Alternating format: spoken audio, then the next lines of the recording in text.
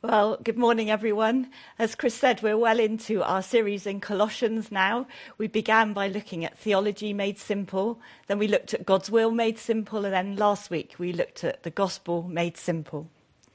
Although I think you'd probably agree with me that Paul's teaching often isn't that simple. We've gone into great depth in some of his teaching here. But there's been one simple message that has flowed throughout, a very uncomplicated message that has emerged every single week. And it's this: Jesus. Jesus. Jesus demonstrating the amazing grace of God. Jesus is all that matters. He's all we need for salvation. That amazing little phrase that we've used, I think, every week. Jesus plus nothing equals everything. In the middle of chapter 1, Paul told us why, and Tom helpfully opened it up for us last week. Jesus is God, and in him all things were created, held together, and in him we've been reconciled to God. Jesus is enough. Jesus is everything. And this morning we have the opportunity, a rare glimpse, to see deep inside Paul as he lays bare his heart for the church, particularly at Colossae. And as he pleads with them, please don't be taken in by leaders who seem genuine and great, but are actually beginning to lead you astray. In chapter 1, if you remember, we discover that in the church in Colossae was founded by Epaphras, possibly one of Paul's converts. And Paul refers to him as a dear fellow servant and a faithful minister of Christ. Well, Epaphras has come up against some smooth-talking, persuasive preachers who are incredibly eloquent, but who are sadly deviating from the truth by adding things to the gospel. And the problem with fine-sounding arguments, as Paul calls them, is that they can easily convince us, can't they? And we can get sucked into their lies. We see this in the media, particularly, I think, over the last 12 months with the increase of fake news. It can be so convincing that sometimes we can't tell whether it is or not. But also scams. I was reminded of this week, the example of that scam that came out, inviting people for their COVID vaccination. It seems so genuine, and somebody was saying as you scrolled through it, all made sense until you got to the last bit when it asked you for your credit card. This is what was happening in Colossae. They weren't being asked to be giving their credit card, but they were being offered a scam. It all sounded fine, but they were given a message of the gospel plus. You needed something else. So Paul writes to the Christians from his prison cell to remind the church to only listen to those leaders who follow Jesus alone and who preach Jesus alone. So now that Paul has underlined the truth and the importance of Jesus, he goes on to show and to explain to the Christians in Colossae what this means for him personally as he follows Jesus, as he lives out his ministry, what it looks like. He gives himself as an example to them of what it looks like to follow Jesus. So that's what we're going to look at today.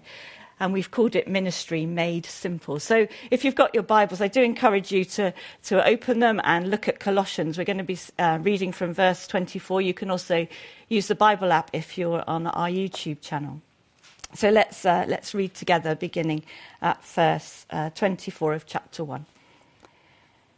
Now I rejoice in what I am suffering for you, says Paul, and I fill up in my flesh what is still lacking in regard to Christ's afflictions for the sake of his body, which is the church. I've become its servant by the commission God gave me to present to you the word of God in its fullness, the mystery that's been kept hidden for ages and generations, but is now disclosed to Lord's people. To them, God has chosen to make known among the Gentiles the glorious riches of this mystery, which is Christ in you, the hope of glory. He is the one we proclaim, admonishing and teaching everyone with all wisdom, so that we may present everyone fully mature in Christ. To this end, I strenuously contend or strenuously struggle with all the energy Christ so powerfully works in me. I want you to know how hard I am struggling for you and for those at Laodicea and for all who have not met me personally. My goal is that they may be encouraged in heart and united in love, so that they may have the full riches of complete understanding, in order that they may know the mystery of God, namely Christ, in whom are hidden all the treasures of wisdom and knowledge. I tell you this so that no one may deceive you by fine-sounding arguments. For though I'm absent from you in the body, I'm present with you in the spirit and delight to see how disciplined you are and how firm your faith in Christ is. In the last few verses of chapter 1, Paul gives us a personal reflection of what it means to be called a minister of the church. And then in chapter 2, at the beginning of chapter 2, Paul then gives us a glimpse of his heart for the members of the church. Paul uses 3 words to describe the task of ministry that he's been called to. He talks to him of himself as someone who is suffering for the sake of the church. He talks of himself as a servant and as one who struggles tirelessly. So let's look first at suffering. In verse 24, Paul talks about the joy and the suffering that he has for the sake of the church. What does Paul mean by that phrase, that he's filling up in his flesh what is lacking in regard to Christ's afflictions for the sake of the church? It's a tricky phrase, isn't it? Well, we do know that he can't possibly mean that Jesus' suffering death on the cross was in any way insufficient or not enough to save us. For he's already underlined that so many times in this letter in Colossians, and every time you read one of his letters, he says we are saved through the work of Jesus alone. So he can't possibly be saying that. I think what Paul has discovered is this, that as he follows Jesus, he faces the same treatment that Jesus faced, the same rejection that Jesus received. And in fact, if you think back to Jesus' teaching, Jesus warned his disciples to expect suffering. Jesus taught, didn't he, that his disciples must take up their cross and follow him. He taught that they would face persecution and even death for him. This isn't in any way to gain God's favour. Rather, Paul sees it as a privilege to be suffering for Christ. Perhaps even recognising that by suffering, he somehow is lessening the suffering of the church he serves. Paul also calls himself a servant. He refers to himself in verse 23 at the end of our passage last week as a servant, and a servant of the gospel. And then in verse 25 here, he says he's becoming a servant that is called by God.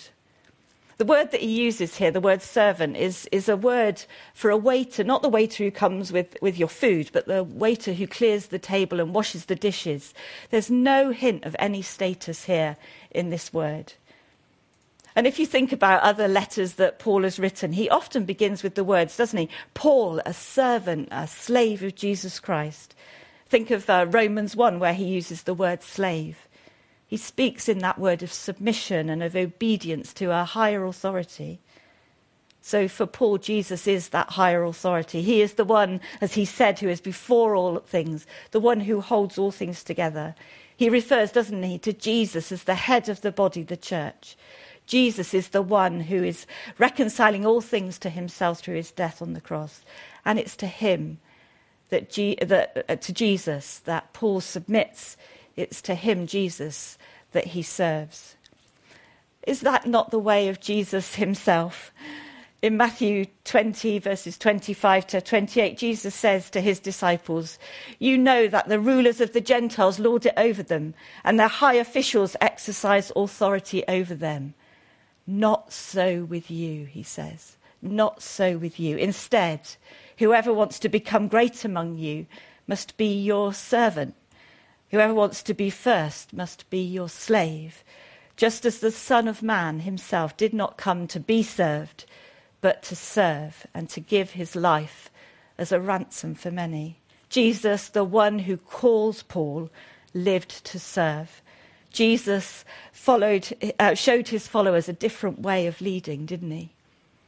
In a world where at times leadership has become more about power and influence, it's often about manipulation and self-promotion, Paul follows a vastly different style of leadership. A style of leadership that is a Jesus style of leadership. It's about serving and submission and selflessness. But then in verse 29 and in chapter 2, verse 1, Paul starts to talk about his struggles.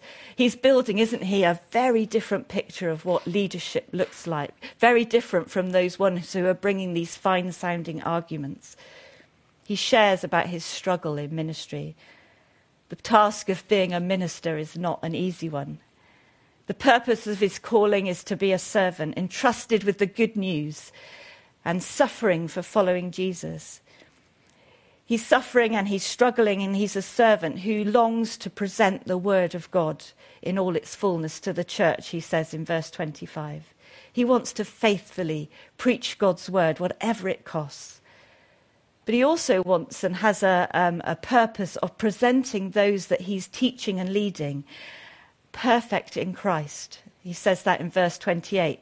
It's for this reason, to present the word of God faithfully and to see those that he presents the word of God to becoming perfect in Christ. That's the reason that he struggles so tirelessly. He doesn't want to fail in the task that God has given him. Because Paul has one goal. It's to proclaim Jesus.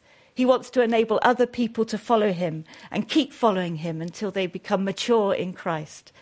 He's servant, suffering, struggling. They're not really words that we'd use in the 21st century for leadership, are they? But as Paul shares his heart, there's such a challenge, isn't there, for those of us in ministry, and particularly timely for me this week as I stand here about to embark on a next chapter of ministry myself.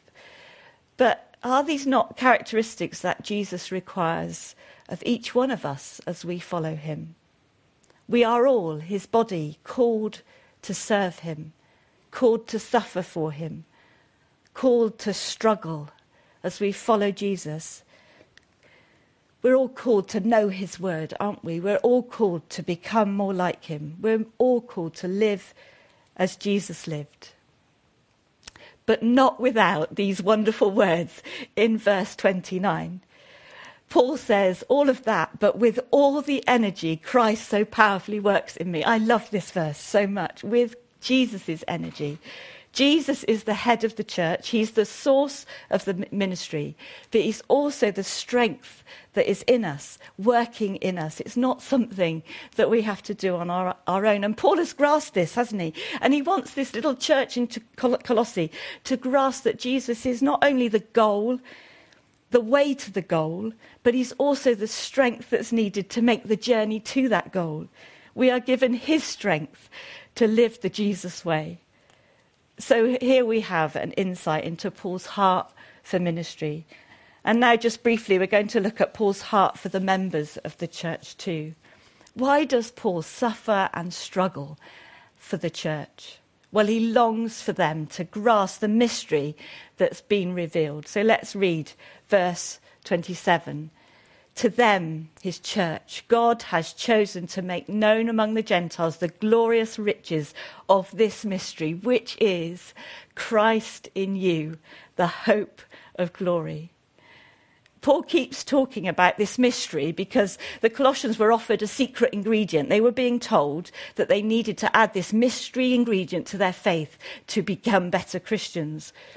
But Paul is speaking into that by sharing that the greatest mystery of all has been uncovered. It's been made known. It's already been told to them. And that mystery is Jesus Christ, the image of the invisible God, the creator and sustainer of all things, the one who died on the cross and rose again, and has not only presented them as faultless and free from accusation before God, but he now lives in them. Now, in Paul's writings, you'll often read him talking about Christians being in Christ. And it's something we'll come back to again and again in Colossians.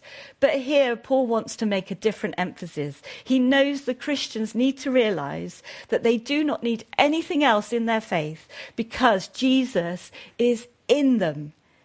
Jesus Christ, who is now risen, ascended with the Father at the right hand of the Father in heaven, is also living in you, says Paul. Now, until Jesus came, God lived among his people. Now, because of Jesus, he has chosen to make his home, his dwelling in his people. This is our promise. It's the promise to those who trust in Jesus, that the fullness of God's power in exalted Jesus is now in us. We don't need anything else. That phrase again, Jesus plus nothing equals everything. And Paul continues to build on this promise in Christ in us by using the phrase then, the hope of glory. And this is really important because it reminds us that our faith is about now and not yet. Yes, Jesus lives in us, but we're not yet perfect. Yes, we've been reconciled to God, holy in his sight, but only if we continue in our faith, verse 23. It's a tension that Paul recognises we all walk in, but he says don't be tripped up by it. He says we have blessings now and we have blessings that we have to wait for. Blessings that are promised and hoped for now, and blessings that are promised and hoped for in the future. The experience of Jesus dwelling in our hearts by faith gives us hope now and for the future. The Christ who is in us is in heaven too, and therefore our hope is in heaven. And so the two parts of this sentence must always be held together. They must always be read together, and they must always be lived out in our lives together. Christ in you, the hope of glory. This helps us, doesn't it, when we face difficult times, when we fail, when we suffer, or when life just simply doesn't seem to make sense. In the now, we hold on to the truth that Christ is in us. And we remember that the risen Christ is at the right hand of the Father. And in the now of that, we hold on to the truth of the hope of glory in the future. I wonder if that's perhaps a word for you today. Perhaps surrounded by pain and suffering. Perhaps affected by this ongoing crisis that we're facing. Doubts begin to come into our minds, don't they? We start to wonder where God is. Let me encourage you, hold on this morning. If you're a follower of Jesus, hold on to this simple but amazing truth. Christ in you, the hope of glory. I want to look now a little bit at the outworking of this mystery that Paul is talking about. So let's have a look at verse 2 as we draw to a close. He says, "My goal is that they may be encouraged in heart and united in love, so that they may have the full riches of complete understanding, in order that they may know the mystery of God, namely Christ."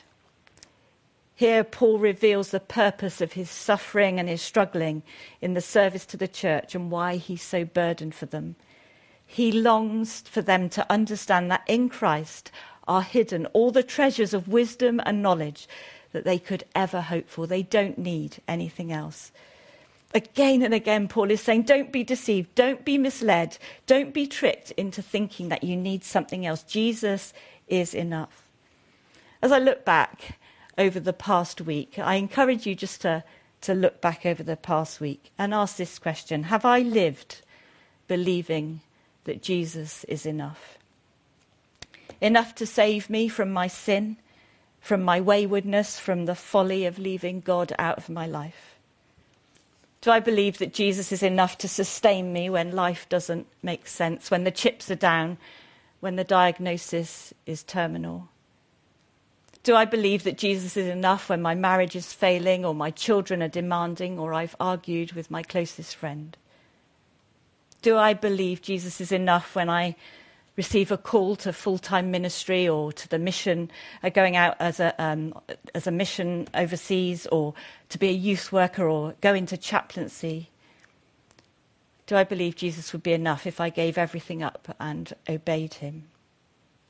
Do I believe that Jesus is enough when my finances are fragile, or my job is insecure, or my savings have run out?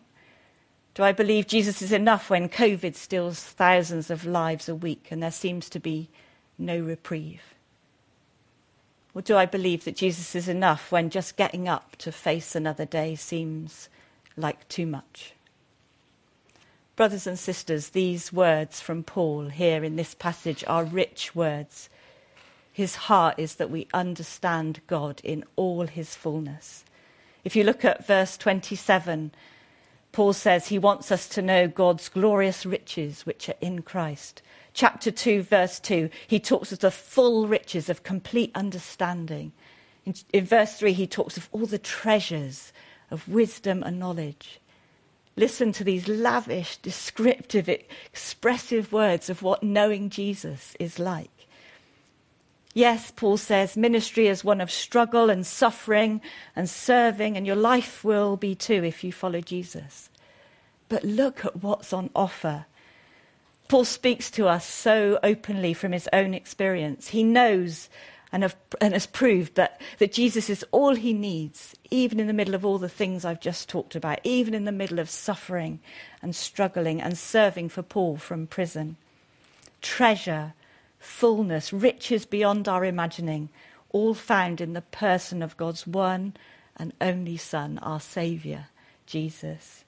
So no wonder Paul's purpose is to encourage the church to be united in love. Did you notice that in verse 2? We need each other, folks, maybe more than ever. God loves the church, Jesus' body, of which Jesus, is the head. God loves the church, for whom he was willing to die. And it's as we choose to love one another, as we choose to serve one another and go on this journey together, that we discover more of who God is.